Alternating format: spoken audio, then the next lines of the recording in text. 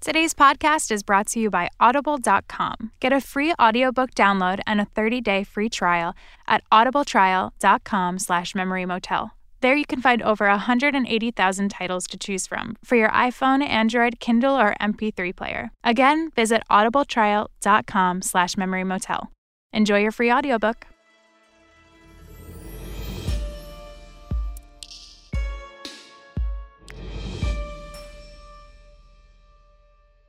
In the late 1980s, the author Eric Marcus set out to record the oral history of the gay civil rights movement in America. So I had terrible anxiety over not being able to complete the project, or that something would happen to me on a flight from one place to another.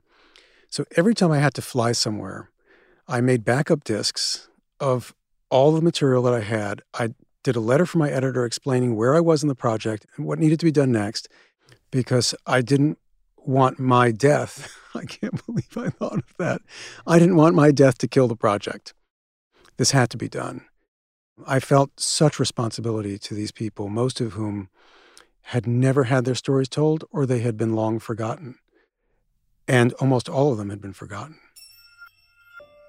And hearing their voices takes me right back to those moments, to sitting with them and talking with them. There's something about sound that touches me. I just can remember. And I remember. Can't remember this. I remember even. I do remember he said this. He said Those stories were the essence of It was like what heaven. it was to be It alive. was heaven. Can you trust that? Is that light always on? I was just thinking how I did my tape check. What is your last name? Interviewed by Terence Mickey. Interview subject is Eric Marcus. Tape 1, side 1. Eric's research became his book, Making Gay History, and after 25 years, we revisit with him 3 selections from the over 100 interviews he recorded to hear the voices of those who shaped LGBT history. So when I started on my research for Making History, the original edition was called Making History, not Making Gay History, because people were afraid of including the word gay at my publisher. I didn't know that I came from a very proud people and a very courageous people, and I was outraged that I didn't know my history. We were not the fairies I heard described. We were not the fearful, cowering people I heard us described as. These were tough people. That why didn't I know this? Why didn't anyone tell me that there was this proud history with these extraordinary people living through the most unimaginable to me difficult times? I made a list of the people I needed to get to first, the really old people and the men who were dying from AIDS. I called the 2 guys who owned the gay bookstore in Denver, and I said, I've read that there was a Mattachine Society chapter in Denver in the 1950s. Do you know anyone who was involved? The Mattachine Society was founded in 1950 in Los Angeles by 5 guys meeting behind literally drawn blinds. They came up with this idea that gay people were an emergent culture and that it was possible to change the way things were. They had discussion groups all through Los Angeles. Then it spread to other parts of the country. And he said, while you're here, you should talk to Wendell Sayers. Wendell attended a few Mattachine meetings in the late 1950s. I walk up to Wendell's house. It's a tidy lawn, a couple of steps up to the front door. I ring the bell. Wendell opens the door, and I have a vivid memory of him standing there with a beautiful smile. He was wearing pressed gray slacks, polished black shoes, black belt, shiny black belt, white shirt pressed, and a tie. This was a man who had clearly worked for what he had. He was the first black man to work for the Attorney General's office in Denver. He was warm, he was engaging, and he was very eager to answer my questions. No one had asked. But he asked right up front, can you use a different name? I don't want the word getting back to my family in Kansas that I'm gay. Whether he heard it or how he found it out, somebody must have told him. What did your dad hear? He didn't tell me. He told me things he told me that he had heard that I was not natural sexually. He said, we'll go to Mayo Clinic, get your examinations, and see if we can find out what caused it, what to do about it. So he puts Mother and I in the car, and we go up to Minnesota. Minnesota, okay. That was back in the days. You couldn't get a place to stay. You couldn't get a place to eat. Because you're black. Because you're black. What did you do? Buy crackers and bologna and in the store and take them out and eat them, stuff like that. Where did you sleep? Got a tent. We got one of these 10 by 12 tents, and we stayed in the tent at night. Take all of that and put it together. It's awfully hard on anybody. Care whether he's white or black, green or yellow. Right. That kind of pressure is terrific. How old were you then? I was still quite young. Were you still in high school? Yes, I think I was still in high school. You must have been terrified. I was terrified. Now they had me in the hospital for in and out for several days. Did they ask you questions? Oh, yes. All kinds of questions. They determined that I was homosexual and that there was nothing they could do about it. When Wendell told me that he was taken to the Mayo Clinic to be diagnosed and that he was diagnosed as a homosexual and that he was told that he should be incarcerated, I can hear in my own voice in the interview my shock at, as I said, incarcerated? Really? Now I know that to be the case, but I was discovering all of these things as I was interviewing people. After the interview, he took me to lunch at a diner near his house, and he asked that we sit in the far corner because he didn't want anyone to overhear our conversation. I've thought about Wendell a lot over the years because of what he said to me on the steps of his house as I was leaving.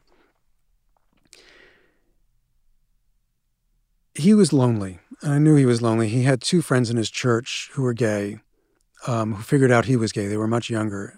They died of AIDS.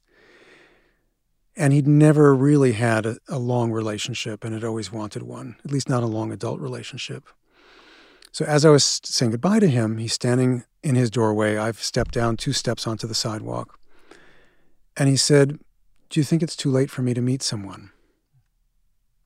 He said, "Not for sex." He said, "Just really for a companion." And I know I said something lame like, "Well, it's never too late." But he was 83, and for him, given where he was in his life, that he couldn't be open about who he was, the odds were not great that he'd ever meet someone. And as far as I know, he didn't. He was in his 90s when he died.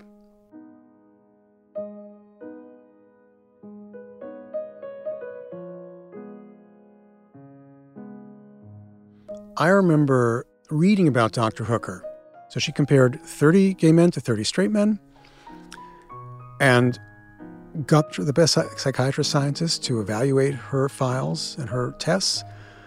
At the time that Dr. Hooker was doing her study, any psychiatrist would have told you that looking at the projective tests she did on these men, he could tell who was a homosexual and who wasn't. So you got the best Rorschach guy and another guy, and they went through the files. And she said they couldn't tell. So she presented her study in 1956 at the American Psychological Association convention in Chicago, upending the common assumptions. And her conclusions were not very welcome by a lot of people. There were some psychoanalysts who wanted her dead. You can trace her presentation in Chicago to the 1973 overturning of the American Psychological Association's listing of homosexuality as a mental illness. What means most to me, I think, is, excuse me while I cry.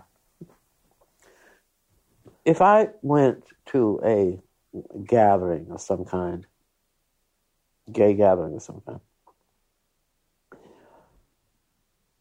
I was sure to have at least one person come up to me and say, I've wanted to meet you because I wanted to tell you that what you saved me from.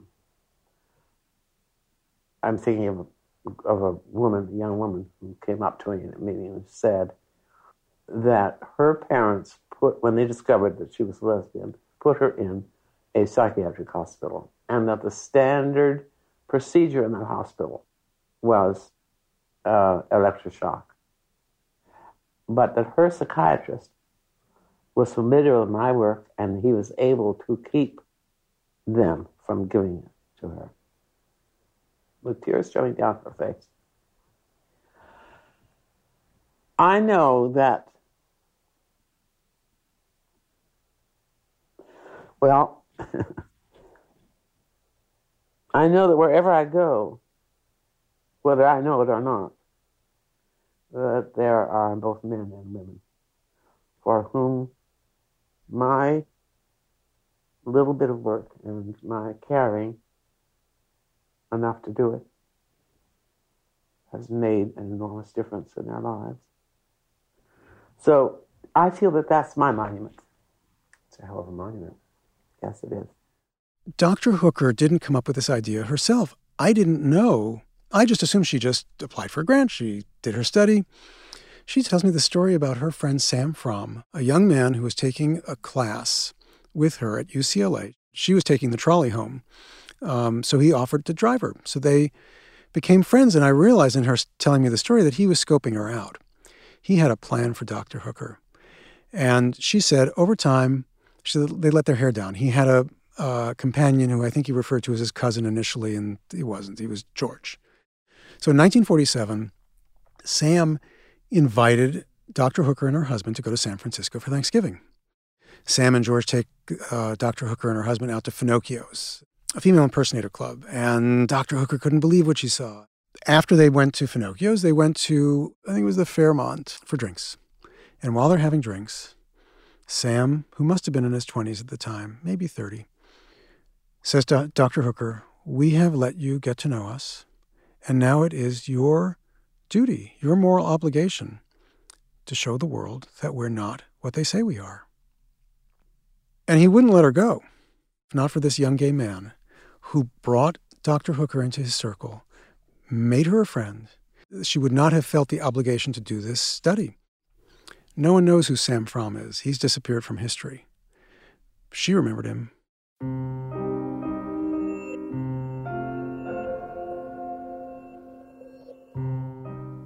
I think there is value, enormous value, in knowing that where you are as a gay person, as an LGBTQ person, was not accidental.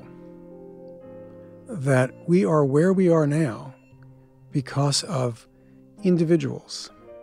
When you know where you came from, when you know that the way you live now came about because of people who actively worked to make things different, gives you the power and the knowledge that you are an actor as well, that you can make change, that if you're not happy with something now, if you're not happy with how things are in your community, if you're an LGBTQ person or if you're any other kind of person, you can look at this as a roadmap.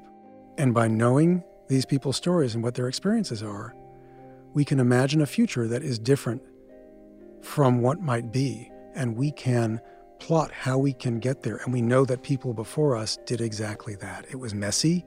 They didn't always get where they wanted to go. But I think of Lisa Ben, whose real name was Edith Ide. And in 1947, she published what she called the first magazine for lesbians, called Vice Versa, America's Gayest Magazine. Wrote it on her office typewriter, typed it through twice using 5 pieces of carbon paper. She wrote an essay about the world that she imagined for gay people one day. She dared to imagine it. If you can't imagine a future, you can't get there. Edith Ide did these extraordinary things. She died in 2015. There wasn't a single obituary. Not in gay publications, not in straight publications. I didn't know until months after she died that she had died. I tried to get some obits placed, couldn't. What makes me feel good is that I can tell her story again, and now I can help her tell her story in her own voice. And what a beautiful voice it is. And to know what she did a secretary at RKO Pictures in 1947, that she had the balls to do these things. She did it because she was angry. Because she was angry at being demeaned, and she wasn't going to put up with it. It's a lesson for us all. Oh, I'd write at the end the whatchamacallem, and that was just ideas that happened off the top of my head that I would write about and say, wouldn't it be wonderful if, or, I'd just sort of fantasize about, not fantasize exactly, but Imagine, thank you, about how things might be in the future with us. What were some of the things you imagined? Well, I imagined that perhaps we would have a lot of magazines and that perhaps even movies might be made about us. And I would hope that someday we would not be looked down on with so much disdain and things of that nature. What do you think you're giving to yourself by revisiting these old tapes? This is embarrassing to tell. I was eager to get away from my gay work. I didn't want to be a professional homosexual, as I called it. It's my internalized homophobia. Being gay, doing gay stuff was part of who I was, and I felt a great need to do things that were about other aspects of myself that were bigger, that I perceived to be bigger. And I made judgments about the gay work, that it wasn't as good. There was stigma around it. And I was exhausted after doing a couple of books, answering stupid questions. Now with homosexual choice in our personal story segment, with us is Eric Marcus, the author of Is It a Choice? So, can homosexuals change if they want to?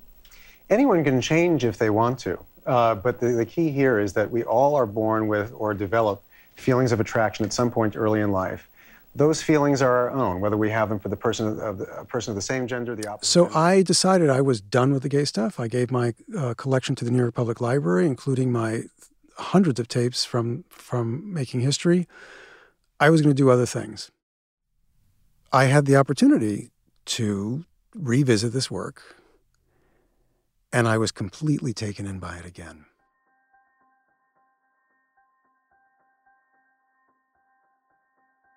I like to think after 23 years of therapy, my internalized homophobia is under control, and mostly it is. Mostly, not entirely. I don't think it'll ever be entirely under control, because I have memories of growing up gay in the 1970s. It wasn't so much fun. But revisiting this material has been so life-affirming. If my mother were alive, she'd be thrilled to hear me use that term. But it really has made me feel as if I did one thing in life, I recorded these stories. And I have the astounding privilege of sharing these memories, not mine, these memories of people who lived, who were important, whose stories might not have otherwise been told. And in sharing these stories, I know that there are young people today, and young people for decades, maybe generations to come, who will know about their history, and they won't have to grow up the way I did, feeling as badly about themselves as I did, thinking I was alone, I was the only one in the world. But I really do feel these people there in my head saying, tell our stories, share our stories. We've given these to you, and you have a responsibility to tell our story. And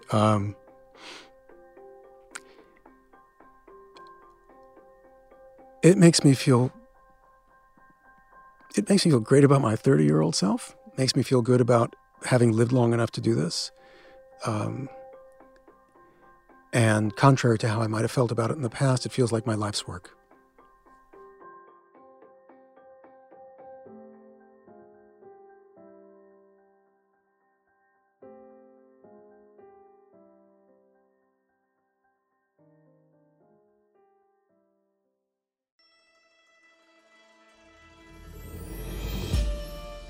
A big thank you to Eric Marcus and Sarah Birmingham, who co-produced the new podcast, Making Gay History, which you can find on iTunes. A special thank you to Aaron Hicklin, editor-in-chief of Out Magazine, for the introduction to Eric and Sarah. And thanks as always to everyone on the Memory Motel team. Now for my plea to ask you, and you know who you are, to please write a review on iTunes, follow us on Twitter, sign up for our newsletter, and tell a story on our pitch hotline. If any of these stimulating activities interest you, please visit our website, memorymotel.audio, for all the relevant info and other curiosities. Until next time, I can't wait to see what you find when you go back.